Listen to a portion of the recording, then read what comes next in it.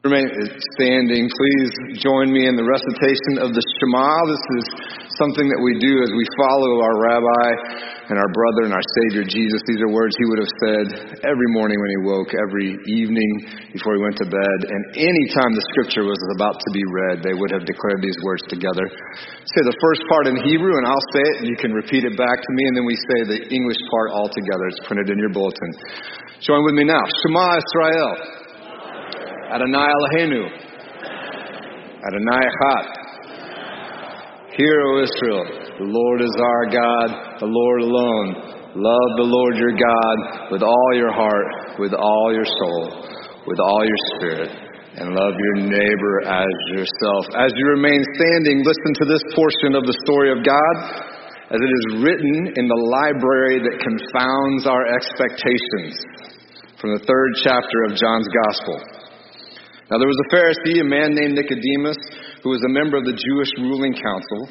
He came to Jesus at night and said, "Rabbi, we know that you're a teacher who has come from God, for no one could perform the signs you are doing if God were not with him." Jesus replied, "Very truly, I tell you, no one can see the kingdom of God unless they are born again." "How can someone be born when they are old?" Nicodemus asked. "Surely they cannot enter a second time into their mother's womb to be born." Jesus answered, "Very truly, I tell you, no one can enter the kingdom of God unless they are born of water and the Spirit. Flesh gives birth to flesh, but the Spirit gives birth to spirit.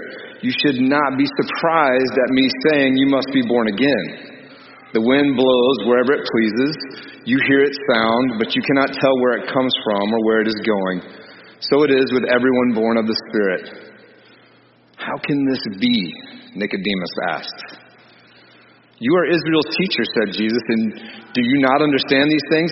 Very truly, I tell you, we speak of what we know and we testify to what we have seen, but still you people do not accept our testimony. I have spoken to you of earthly things and you do not believe. How then will you believe if I speak of heavenly things? No one has ever gone into heaven except the one who came from heaven, the Son of Man.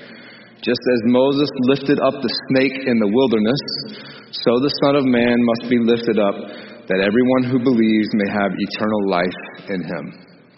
The story of God told for the people of God. Thanks be to God. You can have a seat. If you have spent much time in or around the church, you have most likely heard the story of Nicodemus. Even if we don't know the details of the story that we just heard, we certainly know one of the Christian catchphrases that it generated. The phrase, "born again." As in, are you a born-again Christian? That comes from this very story, this strange encounter between Jesus and a Jewish leader and Pharisee named Nicodemus. Now, most of the commentary and teaching that I have heard about Nicodemus over the years sums him up as the guy who doesn't get it. Nicodemus is the guy who comes to Jesus under the cover of darkness, recognizes him as a teacher sent by God, but doesn't understand who Jesus really is or what Jesus is talking about. Theologian and scholar Gerald Sloyan calls Nicodemus a bumbling figure. Our friend Alexander Shia calls Nicodemus the tragic figure of John's Gospel.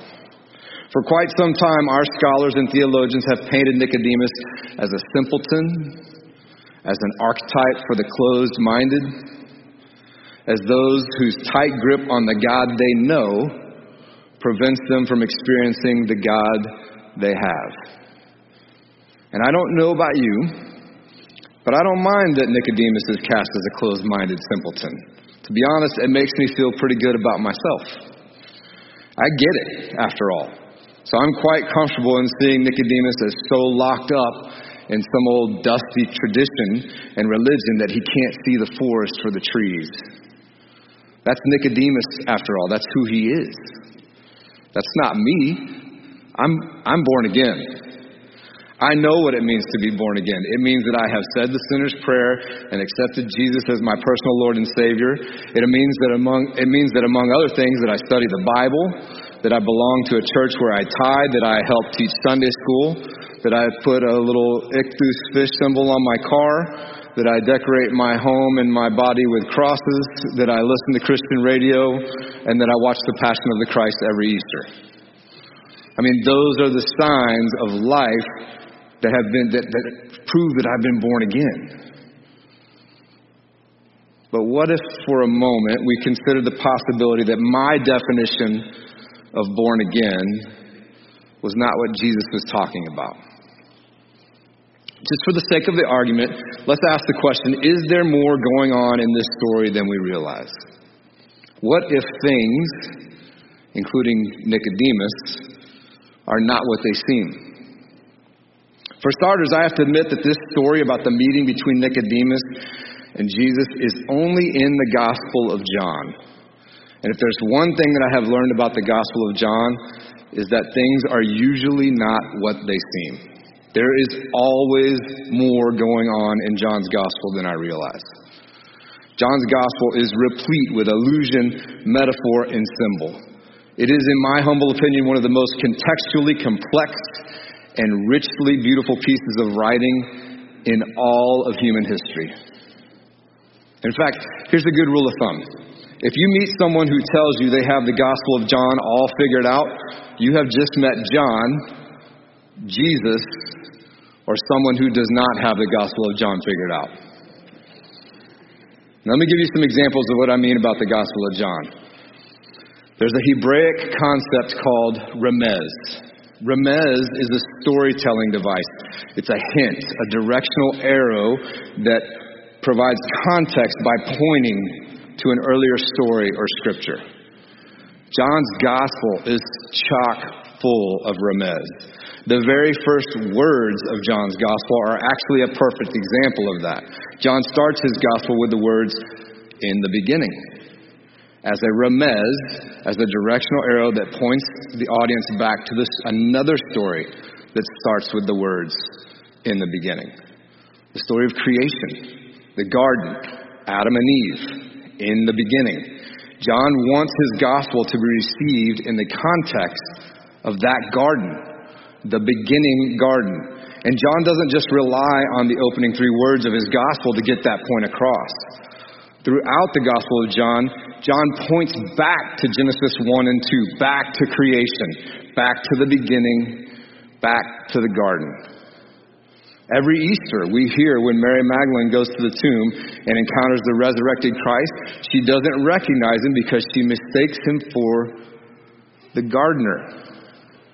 Only in John's Gospel is Jesus the gardener because John wants us in the garden.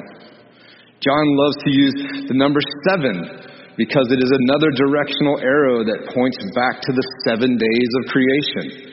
Only in John's Gospel does Jesus make 7 I am statements about his identity. In John's Gospel, Jesus performs 7 miraculous signs. John is asking his audience to be in a garden state of mind and spirit as they hear his testimony of Jesus. He wants to conjure up images and associations of beginning, of creation, of new life, maybe even birth.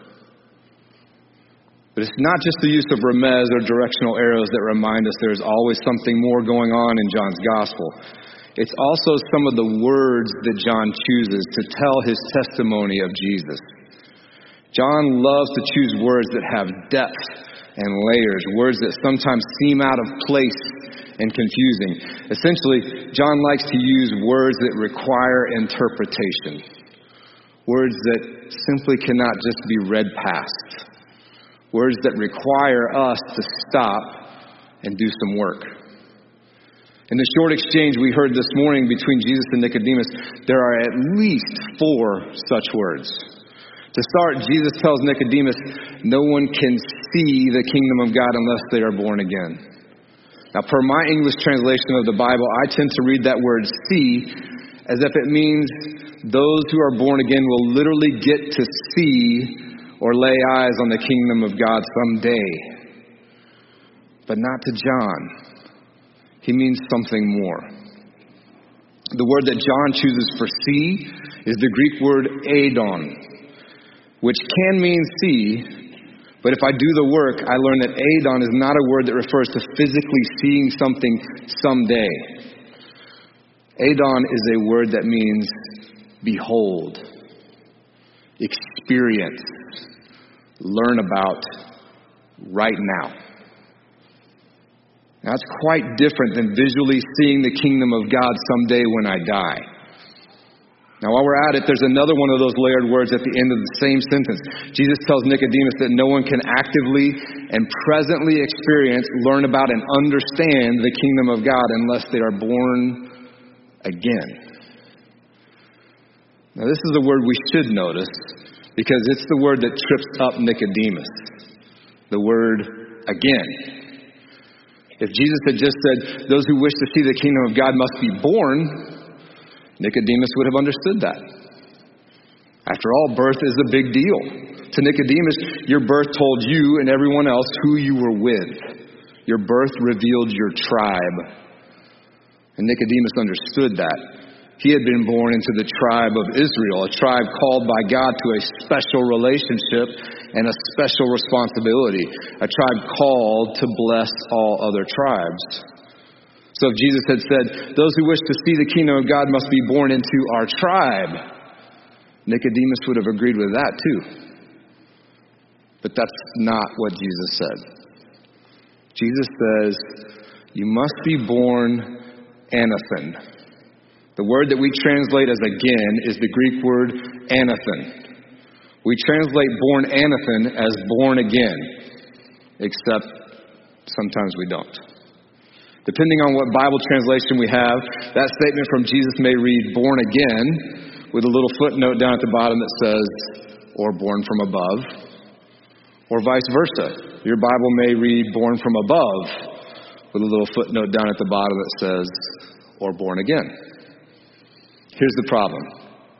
Anathen means both again and from above at the same time. It's not a matter of choosing which one of those definitions is the most correct. They're both correct simultaneously, even though they don't mean the same thing. So if you're starting to get confused, believe me, I understand. And so does Nicodemus. The statement about being born again from above thoroughly confuses Nicodemus. He's already been born, and his birth into the tribe of Israel is very important to him. He has no desire to undo or redo that birth that initiated his special relationship with and his special relationship to God. He has a right to be confused. And it doesn't help matters that when he questions Jesus as to how that is even physically possible to be born again, Jesus starts talking about the wind, as if that clears it up. Friends, I may be used to glazing right over this section of Scripture, nodding my head in Christian affirmation, as if I completely understand Jesus' description of being born again from above like the wind, all the while looking down my nose at Nicodemus for failing to get it. But the truth is, I'm not sure I get it. The word that gets translated as wind in our English Bibles is another one of those layered words that John loves so much. It's the Greek word pneuma. Pneuma is a Greek word that we may recognize. It's the root of words like pneumonia and pneumatic, which in English are words that deal with breathing or air. And that's because the Greek word pneuma means breath and wind and spirit, all at the same time. So to be clear, Nicodemus asked Jesus, how is it possible to be born more than once? And Jesus describes that birth as being of the breath, the wind, the spirit. Which one is it, you ask? Well, according to John, Jesus' answer is yes. Nicodemus is thoroughly confused, and you know what? I don't blame him. Nicodemus is not getting the answers he's looking for. He's not getting anything close to what he expects from Jesus. This conversation, this relationship is not anything like Nicodemus thought it would be. Confused confounded, bumbling around in the darkness, Nicodemus asked Jesus, "How can what you are describing be?" It's at this point that John quotes Jesus as letting one more of those ridiculously layered words loose on Nicodemus. Jesus tells Nicodemus, "In the same way that Moses lifted up the snake in the wilderness, so the Son of Man must be lifted up." That phrase, lifted up, comes from the Greek root hypso. And it does mean to physically lift up. But it also means to exalt or acclaim. So Jesus tells Nicodemus that this new birth will be made possible when Jesus is lifted up on a pole and exalted. And as if that wasn't weird enough, the story of Moses that Jesus references is an incredibly strange story.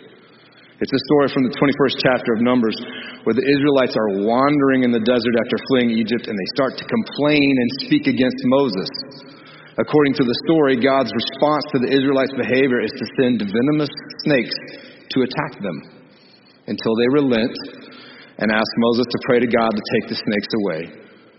And when Moses prays, God tells him to make a snake of bronze and hypso it up on a pole so that anyone who is bitten can look upon the snake and live. This is not simple stuff. This is quite strange. So for the sake of our friend Nicodemus, let's recap, shall we? John has used directional arrows throughout his gospel to point back to the creation and the Garden of Eden to make sure that his stories are heard in the context of beginning and birth. And then he uses 4 deeply layered Greek words to quote Jesus as telling Nicodemus that no one can actively experience and understand the kingdom of God unless they are born anew from above. And that birth is detailed as being like the wind, like the breath, like the Spirit. And that will be possible because just as Moses raised up a snake on a pole in the wilderness, Jesus will be physically lifted up and exalted. I don't know about you, but I'm starting to understand why Nicodemus may have needed a moment to process. I'm starting to think that our scholarly conclusions about Nicodemus being closed-minded and being a bumbling figure might be inaccurate. At the very least, they're not gracious conclusions. It's not like Jesus was giving him simple or even expected answers. Jesus didn't offer Nicodemus a simple transaction whereby the right bloodline, right prayer, or the right religion could assure him access to the kingdom of God. Jesus doesn't offer him a transaction at all. He invites him to new birth. A different kind of birth that almost defies explanation. A new beginning. A new garden. A new creation. A new birth. You know, it's interesting that Nicodemus comes to Jesus at night and they end up talking about new birth and new beginnings. In Jewish consciousness, nighttime, the darkness, is the time of new beginning. After each day in the creation poem of Genesis 1 is the phrase, "And there was evening and there was morning the first day.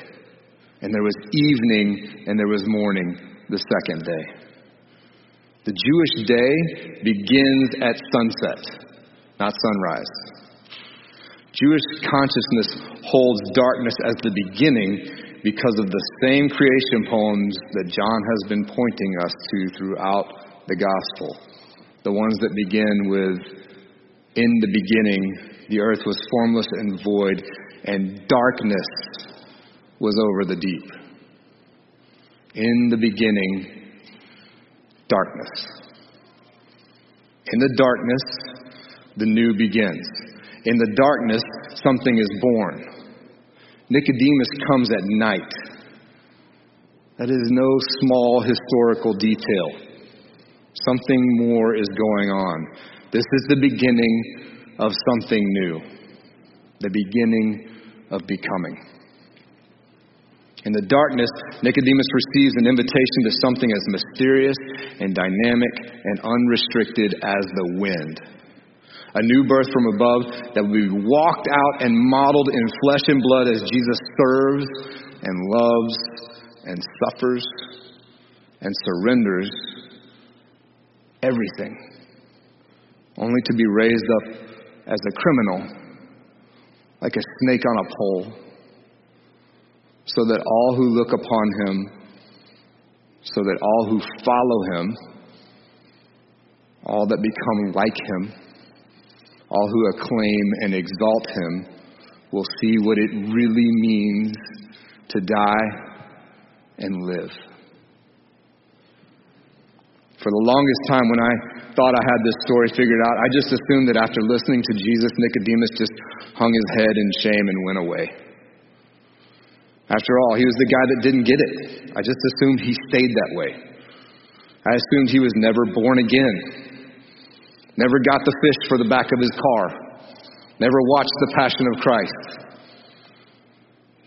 That's not what John's story says. Jesus gives Nicodemus quite a speech, but John doesn't tell us anything about how Nicodemus responds to that speech. John doesn't even tell us how their night meeting ended or how Nicodemus and Jesus parted ways. We do catch a glimpse of Nicodemus a few chapters later in John 7 when the Pharisees and Jewish leaders are contemplating whether or not to arrest Jesus. Nicodemus is there among the Pharisees, and he tries to sway the crowd away from arresting Jesus. And he's ridiculed for his trouble. Now, could that be evidence of something new in Nicodemus? Maybe he didn't hang his head in confusion and walk away. Maybe he didn't cling to his old ways of understanding. Maybe that wind, that divine breath, that spirit did plant a seed. Maybe in a garden, change doesn't happen overnight, in an instant. Maybe in a garden, new life grows slowly and organically. If that's true, it sure helps me make more sense out of the ending of the 19th chapter of John. It's a little detail that I didn't used to pay too much attention to. Two people show up to claim the body of the crucified Jesus from the Romans. Now, I could assume that that's just a small historical detail, but this is the Gospel of John. There's always more going on. Two people face the empire in broad daylight and ask for the body of Jesus so that they may care for it with myrrh and aloe and properly bury it. The first person was Joseph of Arimathea, who according to chapter 19, verse 38, was a disciple of Jesus in secret because he feared the Jewish leaders. Second person was Nicodemus,